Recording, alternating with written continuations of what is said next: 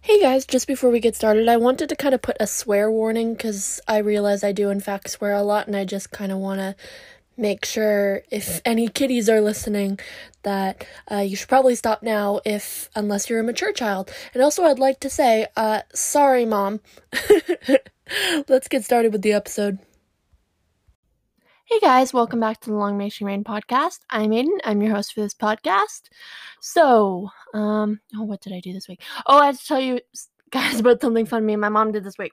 So, for me, it's the start of March break, and recently my mom and I have been getting into dystopian apocalypse disaster movies, like earthquakes and climate change and meteors and shit. I don't know why. We've just decided to get really into these movies, so we've been doing copious marathons of apocalypse disaster movies, and we've been mostly trying to watch stuff we've never seen. So last night we watched this new one on Amazon Prime called Greenland. It's about a meteor heading to Earth. It was really good. It's got Gerard Butler in it. My mom loves Gerard Butler, so we really ended up liking that one. Let's see, what else did we watch? We also watched both Independence Day movies because I've never seen Independence Day, not the first one or the second one. So I watched it. I love Will Smith in the first one, so that was good. And I liked the second one, but it turns out a lot of other people didn't, which surprised me because I thought it was really good. But a lot of people don't really like remakes or modern sequels or anything, but I do. So I really enjoyed it, and I'm upset that there's not going to be a third one because apparently it didn't do so good in the box office in 2016. So that sucks. What else did we watch? We also watched The Day After Tomorrow, which I've never seen. Doesn't it got Dennis Quaid? Yeah, Dennis Quaid is the name of the guy in it, and it's also got Jake Gyllenhaal, which was a great surprise because I love Jake Gyllenhaal, especially 2004 Jake Gyllenhaal because he was 25 and really cute. Not that he's not cute now or anything, but he was very cute in 2004. I very much enjoyed The Day After Tomorrow. So that's been me and my mom's apocalypse movie marathon. All right, enough about me. Let's get into the topic at hand. Today we are discussing Jane Seymour. Now, I just got to give a quick shout out to Angela. She got the clue right for this week. I posted a picture of Jane's queenly badge, and I was like, who do you think we're doing this week? And Angela got it right. So good job, Angela. Now, you've probably heard of Jane Seymour before. Most likely, she was the third wife of Henry VIII. For reference, before you start this episode, you might want to go back and listen to the Catherine of Aragon and Anne Boleyn episodes. I'll explain some of the backstory around that, but this is Jane's episode, so I don't want to spend too long on all of that backstory that really has nothing to do with her. I'm really excited for this episode. Let's get into it. Okay, so Jane Seymour was born probably in 1504, 1508, around that area, at Wolf Hall in Wiltshire. Okay, England, to Sir John Seymour and Marjorie Wentworth. Now, once again, like Anne Boleyn, we're not exactly sure when Jane would have been born because a lot of families did not record birthdays, especially those of women. After all, no one really thought it was going to be important, which is super fucking dumb. Personally, I think anywhere in between those dates works because most of her brother's birth years we do know, we just don't know their exact birthdays. And if she was born after her two oldest brothers, and her other brother was born after her, I think it fits best, but I don't know, don't quote me on it, I'm not a real historian, but you're not here for, professionalism, are you? Okay, before we get into Jane's life, let's get to know her family first. Now, let's start with the Seymour name. Now, the Seymours actually had royal blood in them. They were actually the direct descendants of Lionel of Antwerp, who was one of the sons of King Edward III, who was king all the way back in the 14th century. So they were an old family, and even before that, the Seymours originally came from France, and their last name used to be Saint Maur, like Saint Maur, but obviously the English wasn't going to pronounce that properly, so that's probably why they ended up changing it to Seymour, as in Seymour. Don't. I'm not good at spelling. I'm sorry. Anyway, now that we know a bit of a background on her family, let's talk about her mama and dad. Now, her parents were Sir John Seymour and Marjorie Wentworth. Her dad, John, he was fairly middle of the road nobility, a bit like Anne Boleyn. Henry VII had actually knighted him for his handling of the Cornish rebels, which was a huge honor. It's not every day you get knighted. Now, John held various offices when he was a young man, which made him very attractive on the marriage market, as it does. And he pretty much scored in terms of marriage with Marjorie Wentworth. She was apparently an absolute fucking hottie. She was apparently so hot that someone wrote poems about how hot Marjorie Wentworth was, which is so cool. There was this dude named John Skeleton who thought Marjorie was so hot. He's the guy who wrote the poems, and he wrote all these ridiculous poems about how hot Marjorie Wentworth was. And it's honestly a vibe. I want to be so pretty that people have to hear about it for 500 years. That's the vibe I want.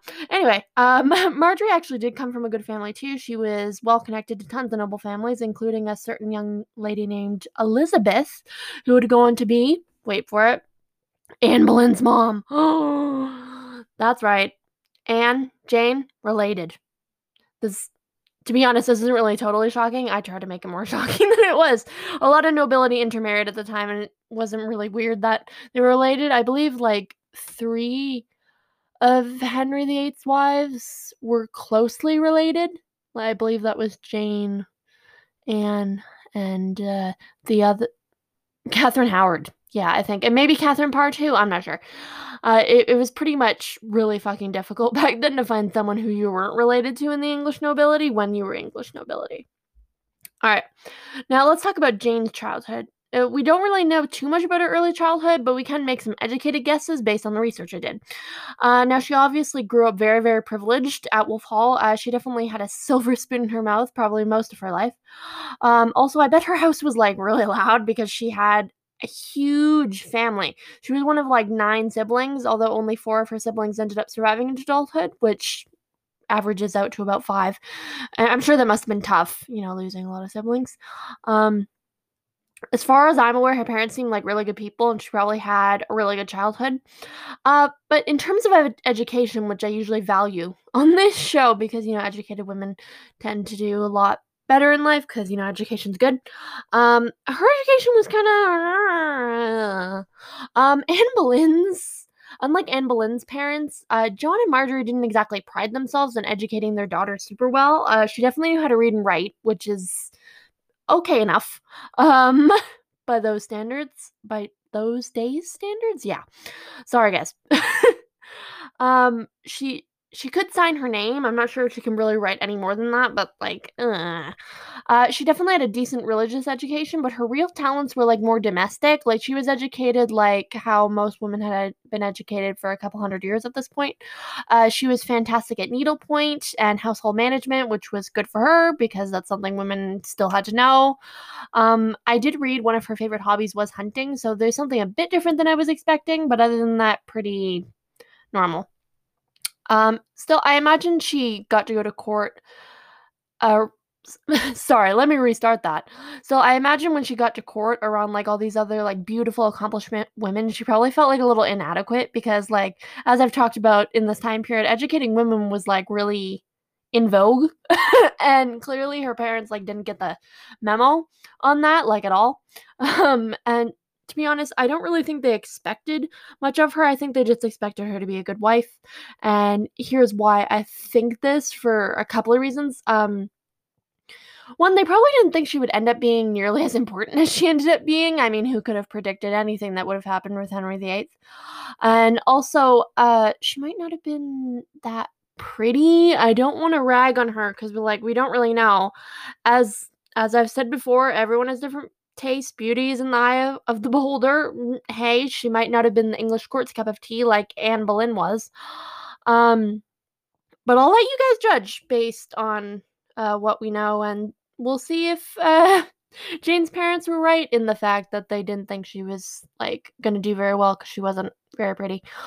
Now, what we know is unfortunately mostly negative. Here's some quotes from the ambassadors who met her. The Spanish ambassador Chapuis, who's gossip girl of this time period found her to be of middle stature and no great beauty.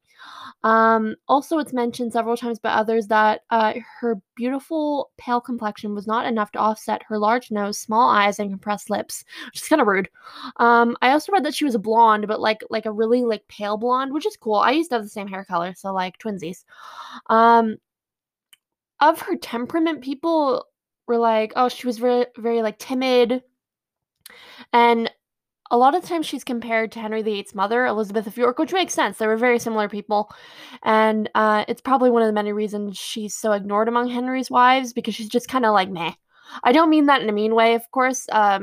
It's like similar to Elizabeth of York, who was, basically educated, and she was just kind of like vanilla, but there's nothing wrong with that. That's why I covered Elizabeth in my first episode, because I think she's cool. Even if she like wasn't the most exciting person, she was still sweet and kind, and that's what Jane was like. Like historians like to focus on the more interesting ones. I think that's why Jane doesn't really get a lot of attention, and she also didn't get a lot of attention in her life, and it's probably why she's considered the least interesting wife but I wanted to do her because I think she is super interesting. So I guess I have to say fuck off, Chapuis. Oh, that's funny. Okay, so quick story that I found super interesting before we move into the Henry stuff. Are you guys ready? All right. Um, so as I mentioned before, Jane grew up in like a pretty large family for the time. I mean, 5 kids is a lot. And she happened to have an older brother named Edward who was married to this lady named Catherine Fillol. I believe it's pronounced like that. It's spelled Fillol. So I imagine Fillol is the correct pronunciation. Anyway, Catherine Fillol was an heiress, and she and Edward had had 2 sons. They were a relatively happy marriage. But a few years later, for some random reason, Edward just like randomly had it in his head that his wife had been cheating on him with, wait for it, his dad. That's some family drama. Now, we're not 100% sure how true this is because it was like never proven, but Edward just like totally accused his wife of it. But it's like a little suspicious that like after he accused Catherine of this, she like got out of there and like retired to a nunnery and like was like sent away. And eventually, a couple years later, when Catherine's very, very rich father died, Catherine, she was still on the will because obviously that was his daughter. He was going to leave his daughter the land and money that she was owed. And instead of Catherine getting it, Edward was like, oh, no. Don't give her the money. And he came up with this like excuse that his father-in-law was like not of sound mind when he wrote this. So he was like, "Hey, give me the money and lands."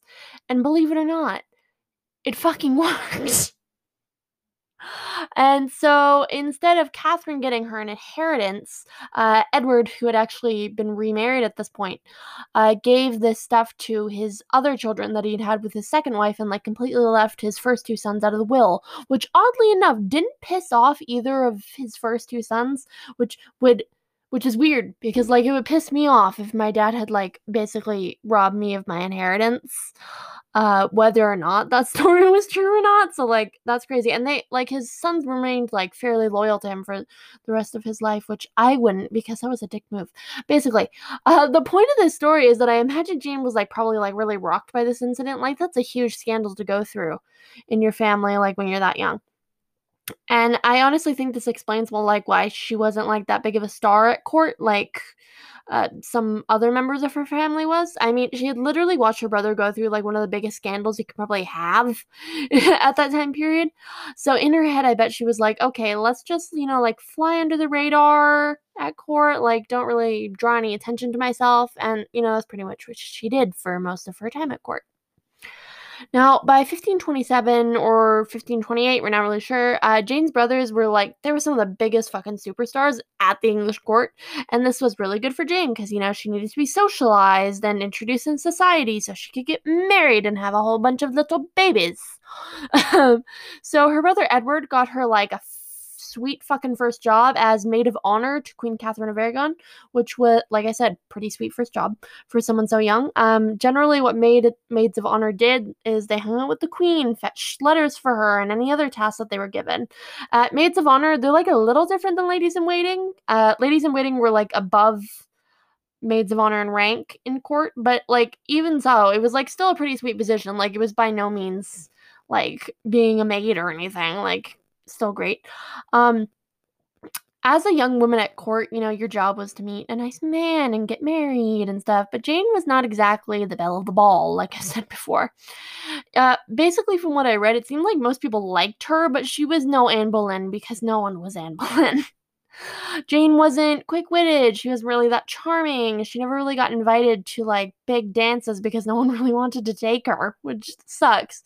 Most people really never took a second look at her when they saw her. She just wasn't that stunning intellectually or in looks, basically. And then suddenly a couple years went by at court and she was in her mid-20s, which was like fucking ancient as a woman back then. And she was probably starting to panic. And especially when her little sister Elizabeth got married before her, which usually doesn't happen. It's usually oldest sister first.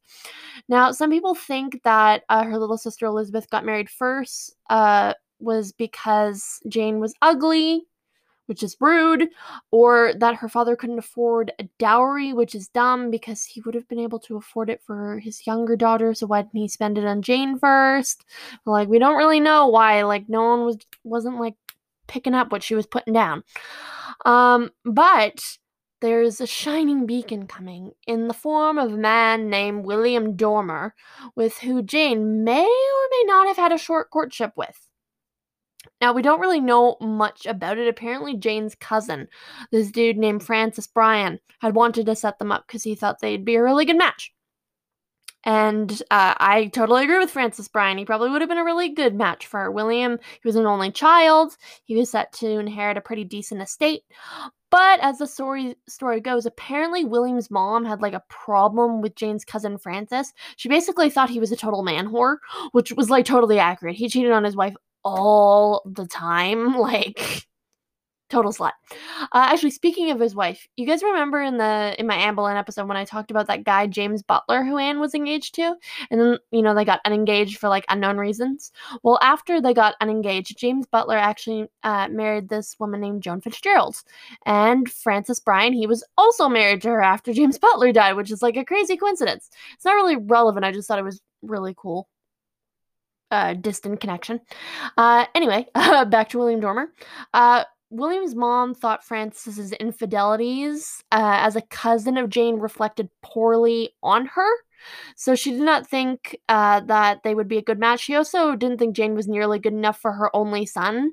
I'm sure if she had had like other sons, like it would have been like fine. But because of that, the relationship never continued, and Jane moved on with her life, which must have sucked because like she could have gotten married like fairly young, and it was probably like she was probably like kicking herself wondering why she couldn't get a date.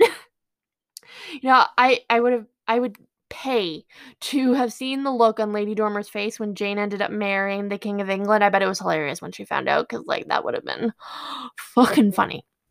Okay, so by the late 1520s, like a couple years after Jane had got there, it was pretty fucking obvious that Catherine of Aragon and Henry VIII's marriage was pretty much over. Henry was already trying to get a divorce, which, I won't get into. You can listen to the Catherine of Aragon episode for all that legal crap. I'm not going to explain it again. Now, I imagine Jane was, like, really conflicted during this time, since Jane and Catherine, they were very similar people, and Jane worked for her. She wanted to be on Catherine's side, I'm sure. Her and Catherine got along well, and, really liked her family, and Jane's family was pretty much on Catherine's side, so, like, obviously she didn't want to stray from that. So she was probably like, whoa, this divorce is not right. Catherine is a nice lady. She doesn't deserve this. But there wasn't really much she could do, since in 1533, Henry VIII broke with the church so that he could divorce Catherine and marry Anne as quickly as possible so he could have that little male heir he wanted. Now, I'm sure if Jane had had the option, she probably would have liked to stay on Catherine's staff because, like I said, she really liked Catherine. But she didn't really have a choice, and she was instantly put into the service of Anne Boleyn, which must have been pretty jarring since Anne and Jane were fundamentally very, very different women in a lot of aspects. With Catherine of Aragon, she was strong and powerful, but, she knew how to, like, take a backseat to Henry when it was necessary. But then you had Anne with her charm and wit and her very big mouth that we've discussed before. And that Big Mouth said things without thinking, which Catherine would never do. And then there's Jane, who was pious and kind and had more of a hidden strength that you'd not really expect her to have if you did not know her very well. Which is, like I said, very different people. We don't really know what Anne and Jane thought of one another in these early years, since Anne had probably never noticed Jane until it was already too late. Still, I imagine Jane and her family liked Catherine of Aragon so much, and Jane probably had a very negative and biased view of Anne, which, obviously we've talked about. Anne does not deserve all the negative press that she gets. Henry was going to replace Catherine of Aragon, no matter what at that point. It was just kind of a matter of Anne being there first, but I'm sure Jane didn't know that, and I don't think she wanted to be intentionally mean to her, but she really liked Catherine of Aragon, and she was probably upset that Anne had replaced Catherine. She probably had a little bit of a unsolicited vendetta against her, which wasn't her fault at all. Now, in 1535, King Henry and Anne Boleyn did a summer progress. Let me explain to you what a summer progress is. So basically went couch surfing for the summer, staying at noblemen's houses while the servants stayed back at the palace and cleaned it out because it was probably gross. And one of the places they stopped on this tour was Wolf Hall, which was Jane's house. And this was a huge honor for their family to have the king stay at your house. It was pretty awesome. But it was also kind of a risky move, because when a king comes to your home, it's not just him. It's the whole damn court, which means you're feeding upwards of 500 people and housing them all on your lands, which is a lot of hard work and so much money. Families could go completely bankrupt while having the king stay at their home, but luckily, Jane's brothers and father were racking in decent money, so they never did go bankrupt from this visit, so good for them. Now, Wolf Hall is where many people believe Henry first noticed Jane, which, could totally be true. If he did notice her at all on the trip, he might not have been looking at her in, a wife way, but more of a mistress way, because, Henry hadn't fallen out of love with Anne yet, but, don't quote me on this. After all, I don't remember all the episodes I do. It's been a while since I've done the Anne one, so I can't really remember, but I'm pretty sure Anne was in the early stages of her last pregnancy, so, I doubt Henry was looking at replacing Anne yet at this time. It was, just him being a little hoe, as we all know he was. Anyway, I'm sure Jane had lots of fun on the summer progress, especially at her parents' house. After all, this was her turf. But I don't really think she knew that her life was gonna change more dramatically in the next couple of months than even I think she realized. Now, before we dive into Henry and Jane's courtship, I just want to say I am not going to re-explain who Henry was, because most of you guys know who he is, and if you don't, just listen to Catherine of Aragon's episodes and maybe Anne Boleyn episodes. I do a pretty good job there. I don't really think we need to talk about who Henry was as a person. All right? That's the disclaimer. All right, back to the story. Now, in 1536, a few different events coincided at the same time. So first, Catherine of Aragon died in January of that year. So, Henry was pretty excited that he didn't have to go to war with his nephew over that. And Anne was also pregnant. So, woo! He was winning until he wasn't, because it all went to shit pretty fast after that. Henry fell off his horse while jousting, and he was, I don't think he was knocked out for hours. I've heard two stories. I've heard that he was conscious, but he was really hurt, but I've also heard he was knocked out for hours. I'm not sure. Anyway, everyone thought he was gonna die, but luckily he ended up recovering, and not long after this, Henry started courting Jane, even though Anne was pregnant. But as I said, he probably wanted her in a mistress capacity in the first place. And while Henry was flirting with her, he basically flipped through his playbook, because he did the exact same shit he did with Anne when they were courting that he did with Jane. And Henry had no other technique with flirting with women other than his one playbook. Henry flirted with Jane at balls, and she played kind of hard to get by remaining respectful and honorable. She took some of his gifts, and one time he sent her this bag of gold coins, and clearly at this point, from watching how Anne Boleyn had caught Henry, she did something that Anne did. She got this bag of gold coins and she sent it back, and with a response that said, "I would rather die 1,000 times than tarnish my honor." which is very, very Anne Boleyn. She's Anne Boleyn Henry. And Henry was very impressed with her kind of like resolve to protect her virtue. He thought it was really cool that she was being like all honorable, and he was probably also a bit turned on, so he kept pursuing her. Now, Anne totally knew about Henry and Jane, but she tried to not let it bother her as much as it probably was until the top of the cork burst on her patience. Henry gave Jane this gorgeous handmade locket with his picture in it, which Henry had also done with Anne. As I said, he has no creativity in wooing women. He just does one thing and it works every time. Anyway, when Jane got this locket, instead of returning it, she wore the necklace around and in front of Anne Boleyn, almost flaunting it in her face. And like I said before, Jane does have this demure reputation. But I am of the opinion that Jane knew exactly what she was fucking doing by wearing that locket in front of Anne. And she was probably actually really enjoying the attention from Henry. After all, a queen had been replaced before. Why couldn't it happen again? You never know. I don't really know if she actually felt that, but maybe. Anyway, so Jane had this locket and Anne noticed it and basically asked her to come over. And Anne grabbed the locket while it was still on Jane's neck, opened it, and saw Henry's picture and totally fucking flipped out. So she yanked the locket off Jane's neck, which hurt Jane's neck and also made Anne's hand bleed because it's really hard to get solid metal necklaces off people's necks by yanking them off. And I can't imagine how much it must have freaked out Jane a little bit, because that would scare me. I bet she was not expecting that kind of reaction. If this was Catherine of Aragon, Catherine of Aragon would have been a little more subtle about it. Now, one of the worst incidences between both Anne and Jane was when Anne walked in on Jane sitting on Henry's lap, and oh my god, Anne fucking flipped her shit. She was not happy, as of course you would be if a girl was sitting on your husband's lap. But it caused Anne's kind of final downfall, since not long after that, and on the same day Catherine of Aragon's funeral happened, Anne suffered a miscarriage.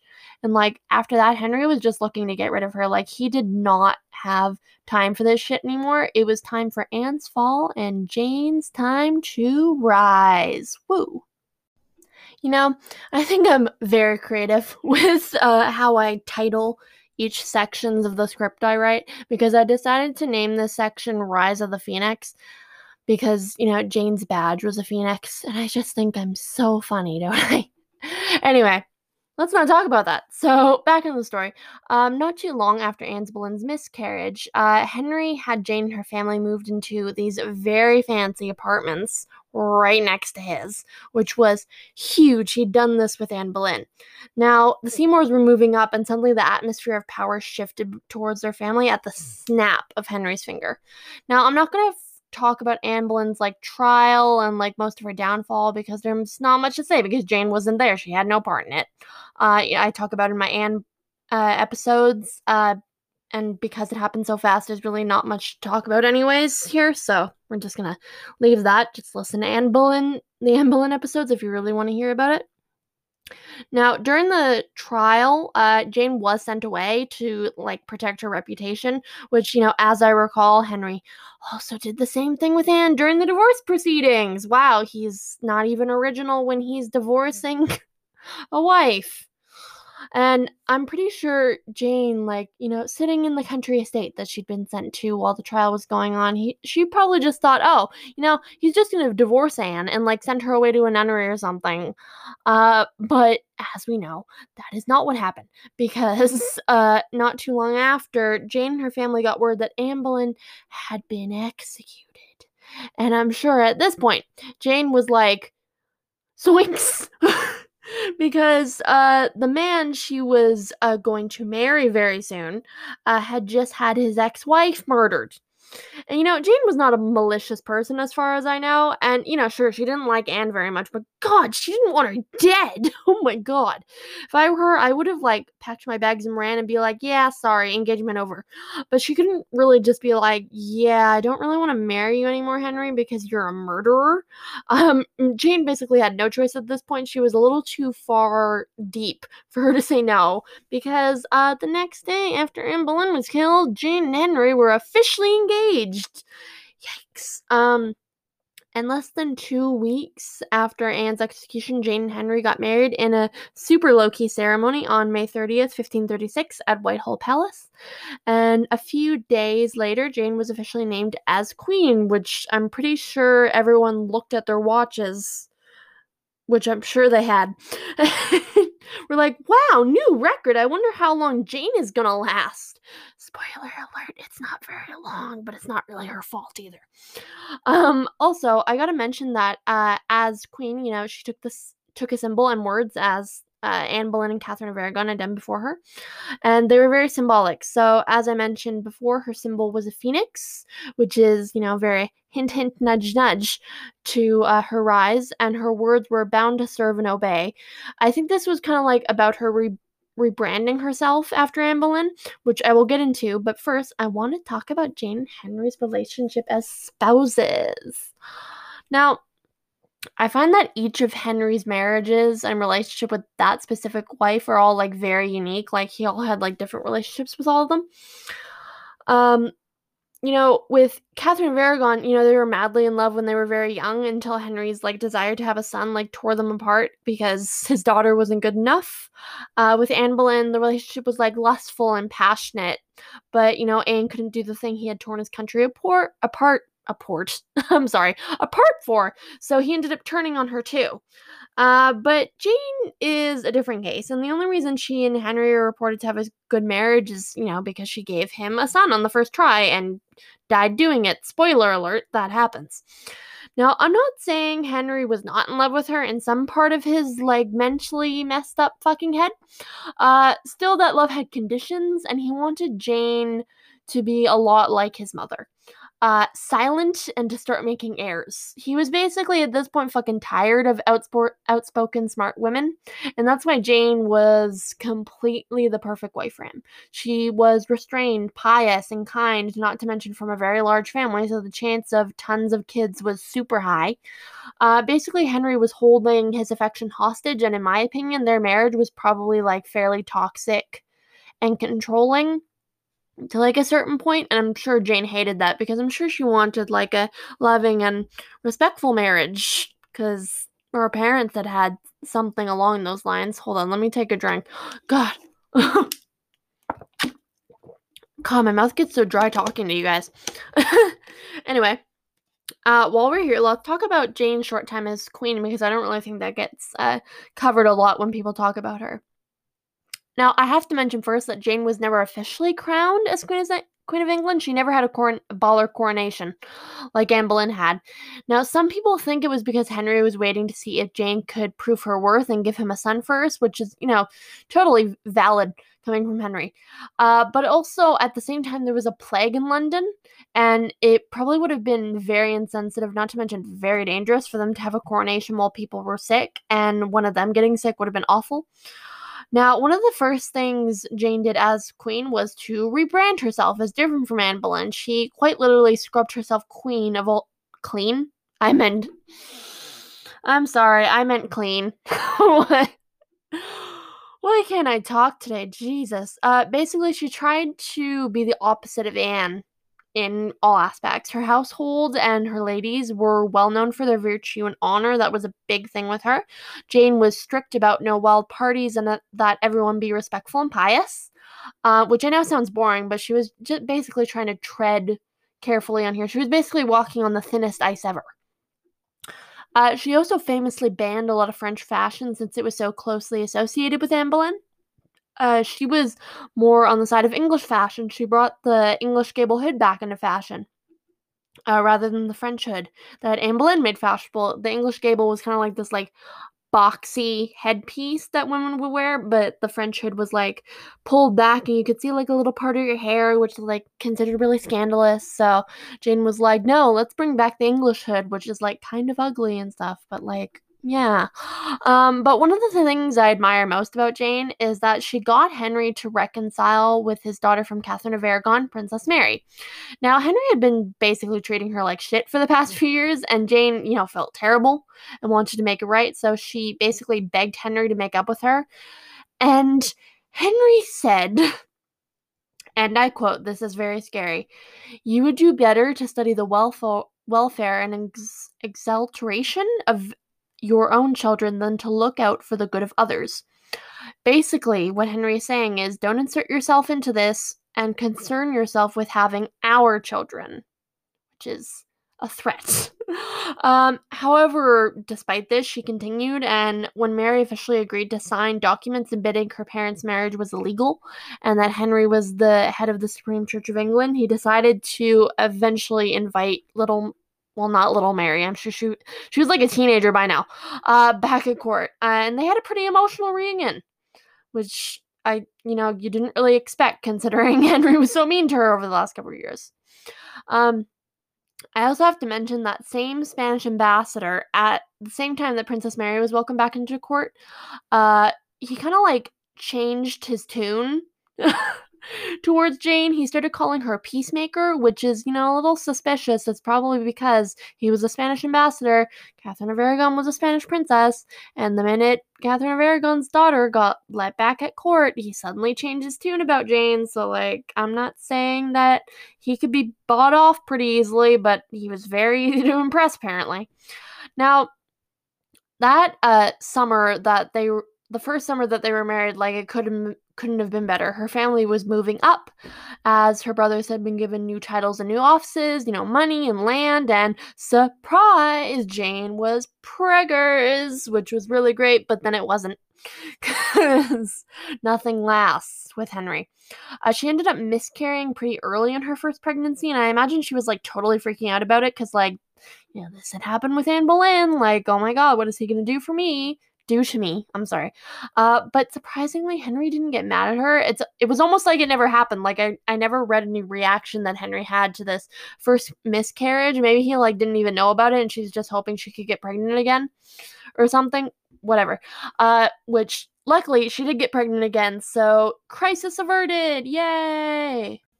Okay, so one thing I want to mention before we get into Edward's birth is an incident that happened while Jane was probably only a few weeks into her second pregnancy. So, picture it. It's late 1536, and suddenly a huge rebellion called the Pilgrimage of Grace starts in the north. And these rebels basically want Henry to restore the old church. So, naturally, Henry's response was like, nope.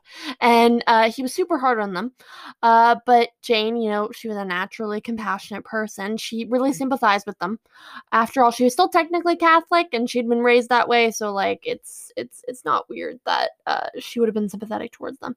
So, one day, she got down on her knees in front of everyone while Henry was sitting on his throne and basically begged Henry to please be lenient with them and be merciful. And Henry, he did not take this well. He exploded. He ordered her to get up from her knees and come with him. Now, I bet you're wondering, why on earth would Jane do this? Now, it's actually pretty standard in this time period for queens to ask kings to be merciful because of gender roles. Queens were kind and nice and merciful. But it wasn't just something that you did. Like, it was an agreed upon thing. Like, someone from Henry's, like, council would be like, oh, it would be a good idea for you to do this. Or, like, it was something you agreed on with the king, being like, oh, I really don't want to kill these people, so, like, could you ask me for mercy so that I can look good? But Jane just did it of her own, what's the word? Virility? She did it by herself. But the thing is, Jane didn't know that this wasn't a thing that you did by yourself. She hadn't been raised to be a queen. She didn't know this. So Henry flipped on her and he said something that literally gives me chills to my bones. Actually, a lot of things quoted between Jane and Henry chill me to my bones because he was really scary with her. Now, I don't have the direct quote because I couldn't find it, but essentially he told her to remember what happened to the last queens who meddled in his affairs. That is a fucking direct threat. And from then on, she basically never participated in politics again, which is, fair since he literally directly threatened her life, considering the last two wives he had were divorced and abandoned, and the second one had her head chopped off. So, like, threat. After that whole thing, she slipped on some royal mommy pajamas and decided to focus on her baby from here on out. Now, by mid-1537, Jane was blowing up like a balloon, which meant everything was going pretty smoothly. But I read she actually had some weird pregnancy cravings, like while she was pregnant. One of her cravings was quail, which is like a small bird. It's sort of like a turkey, but like a little smaller. And Henry had like a whole box brought in just for Jane, which is kind of nice of him, but like he's still a shitbag. Anyway, by September, Jane was in her confinement, ready to give birth.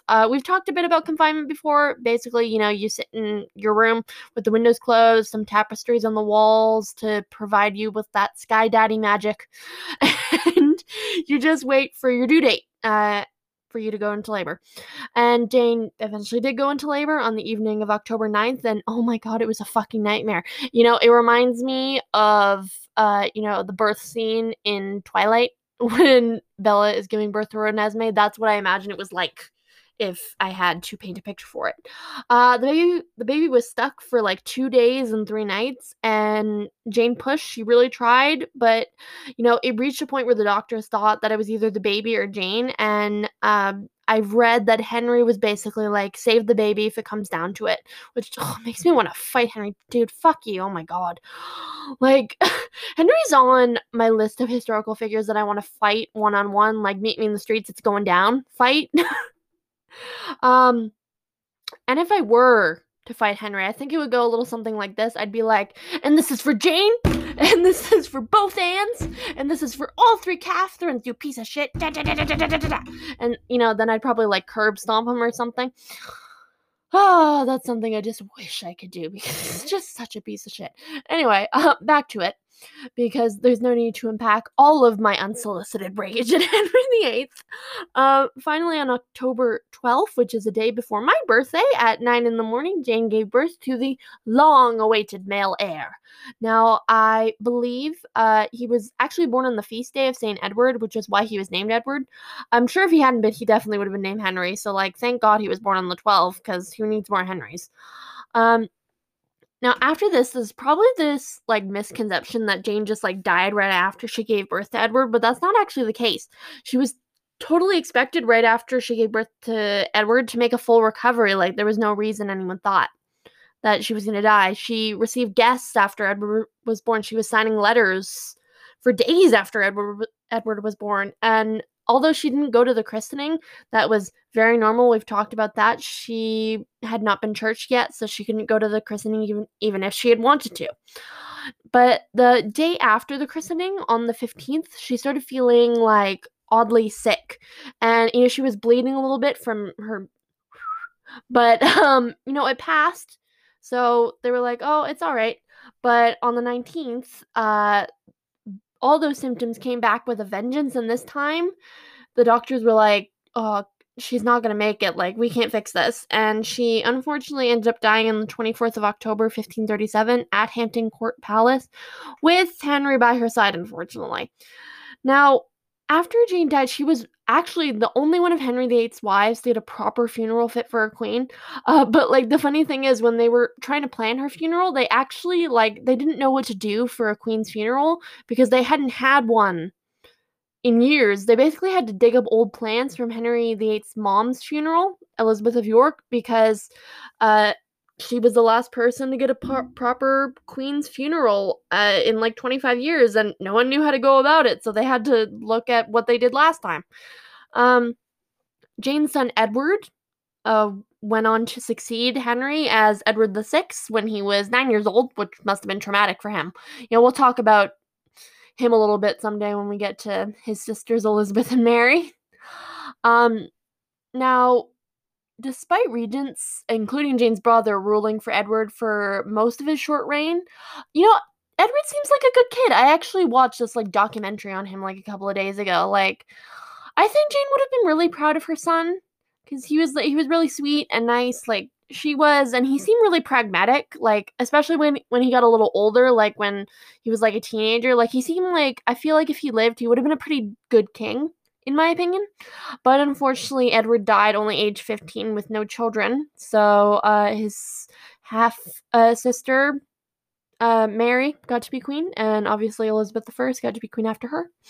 So, we never know what would have actually happened if Edward had really been king for a long time.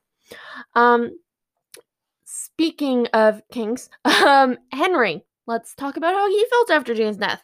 Now, he was really never the same after Jane died. He didn't marry again for another 3 years, and the only reason he ended up marrying again was because his government thought it was necessary, like just in case Edward died, he needed another son. So he ended up marrying Anne of Cleves, which we'll talk about her someday. I'm sure in the next couple of weeks I'll probably get to her. Who knows? Henry would remember Jane for the rest of his life as the best of all 6 wives. And when he died in 1547, he was buried next to her, which should be cute, but I still hate him. All right, now let's get into legacy. So I think Jane is considered, the boring wife because Henry made her so damn saintly after he died that most people just became disinterested in telling her story because she did everything right. She was a good queen. She gave Henry the son he wanted, and that's what she did. And that's not interesting, right? Like, why would you want to do everything right when you could be like Anne Boleyn and get executed, right? In my opinion, I think the idea of her being smart and sneaky, but also like pious and kind, are like 2 aspects of her personality that can coexist. We can't exactly act like she was perfect because, like, I'm sure she like schemed a little bit to get where she was with Henry. But I think she was also like a pretty good person, but I also don't think we should underestimate her abilities based on what Henry is making us remember about her, because we all know that man was a big fat fucking liar. Anyway, thank you guys so much for joining me on this episode about Jane Seymour. I hope you guys all have a great day wherever you're listening from. Bye! Hey guys, thanks for listening. If you have any suggestions for topics, you can just DM me on Twitter at LongMaySheRain2. The N at the end of rain is replaced with a 2 instead. I'm also available on Apple Podcasts, Spotify, Google Podcasts, Anchor, and like a whole bunch of other stuff. Don't forget to rate and review this podcast on all those platforms. It really actually does help the show so much, and it will help me grow my audience. So I would absolutely appreciate it if you guys could do that. All right, bye.